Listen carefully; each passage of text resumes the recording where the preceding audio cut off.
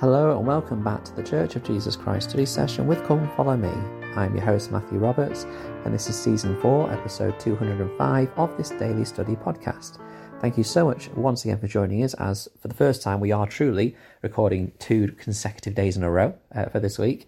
We're looking in the book of Esther, studying in the week of July the 25th to July the 31st. And we're just going to continue with the story of Esther and see what other principles we learn along the way. Now, of course, we just left when Esther had asked the Jewish people through Mordecai to fast and pray for her when she enters the king's court, to speak about the decree that's been made about their killing of the Jews that is going to take place.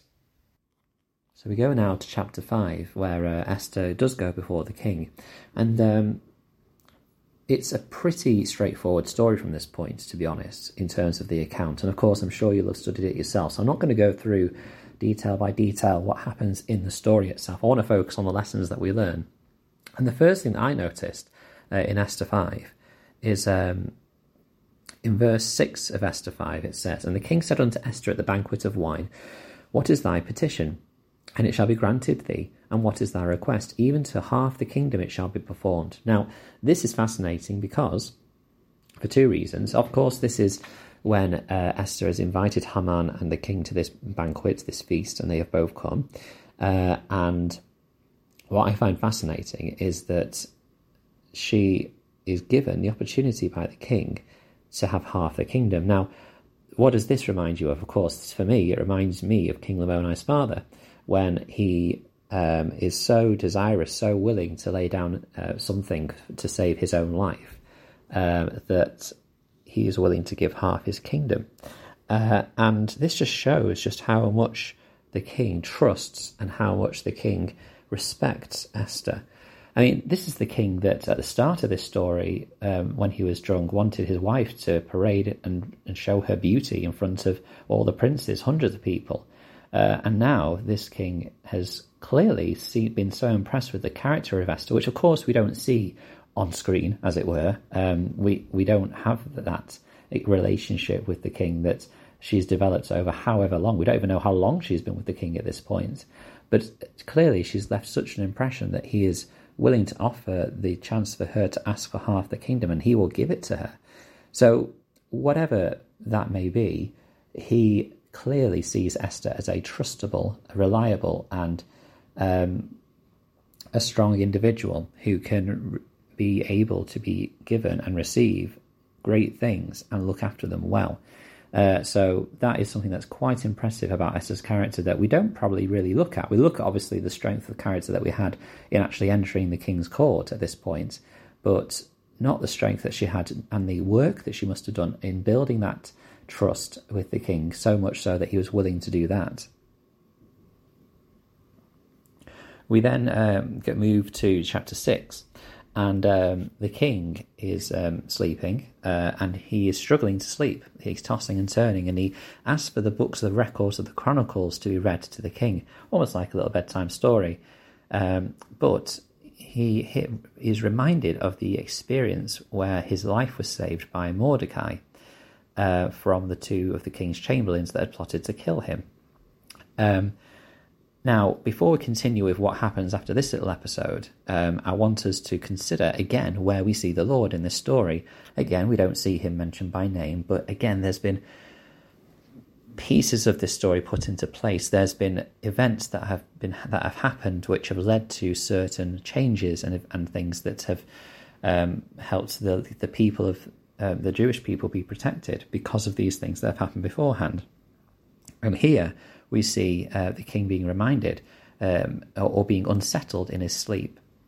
And we're not told why, but I would be very confident in suggesting that the Lord is at play here. His hand is evident, and he is trying to soften the king's heart towards Mordecai and also, therefore, the Jewish people, because he will see that they are not the people who plot to destroy the king, who don't listen to the king's commandments as Haman has pictured them, but he's had experience of his own with believers of the Lord who show a good character. And again, there's another great lesson we can learn here about the way we interact with people in our day-to-day lives. We may not be able to testify with words to every person that we know and meet along the way, but what we certainly can do is we can live a life that is representative of someone who is trying to follow Christ, trying to follow those standards, and leave that impression on the people that when they think of us and think, oh, that person is from this such a faith and they follow Christ, that they will recognise that and be impressed by that, and hopefully see that the light and the goodness that comes from us as well. So the king asks, in verse 3, what honour and dignity have been done to Mordecai for this? And the king's servants that ministered unto him said, there is nothing done for him. So that is clearly something that he wants to address. And we have this amusing experience where Haman, who is currently working on the gallows that Mordecai is preparing for, working on the gallows for Mordecai, because he has seen Mordecai again and his anger has been incensed, and so he wants to do something about it, so he builds some gallows for him to be hung on. Haman comes to the king, and the king says in verse 6, what shall be done unto the man whom the king delighteth to honour? Now Haman thought in his heart, to whom the king would delight to do honour more than to myself. Now this is a fascinating moment of pride, because Haman truly believes that the king must only be speaking to Haman himself. There can't be anyone else who has delighted the king or helps the king. He is clearly, very full of himself. And so Haman gives a whole list about things that should be done to them, that they should be able to ride on a horse, that the crown should be on his head, that they should be, with princes and given honour, and that is what should happen to this person. And so the king says, in verse 10, make haste and take the apparel and the horse, and thou hast said, and do so even so to Mordecai the Jew that sitteth at the king's gate. Let nothing fail of that thou hast spoken.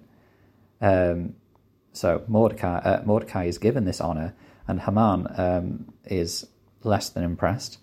And yet, despite all of this, Haman knows that the day is fast approaching where the Jewish people will be killed, and Mordecai along with them. So just an idea, just an insight there into how our pride can often lead to our fall, and how we are also rewarded. And Mordecai, remember, and this is another lesson we learn, did a great thing for the king in saving his life. The blessings that we receive for serving and following the Lord may not come straight away, but they may come later, as it did with Mordecai in this instance. If you are living your covenants and doing all you can, and yet there is such great difficulty in your life, just remember that perhaps like Mordecai, you are to sit through a little more tribulation and concern and worry before you receive the blessing and the relief from it. So we'll continue and conclude this story tomorrow with what does indeed happen to Haman and Esther and Mordecai and all of those people. Thank you so much for joining with us today and sharing your time. Please share what you've studied and what you think about this experience and this story on the Facebook group Church of Jesus Christ Study Session with Come Follow Me, and you can email ldsstudysession@gmail.com as well. Thank you so much for your time, and until we meet again.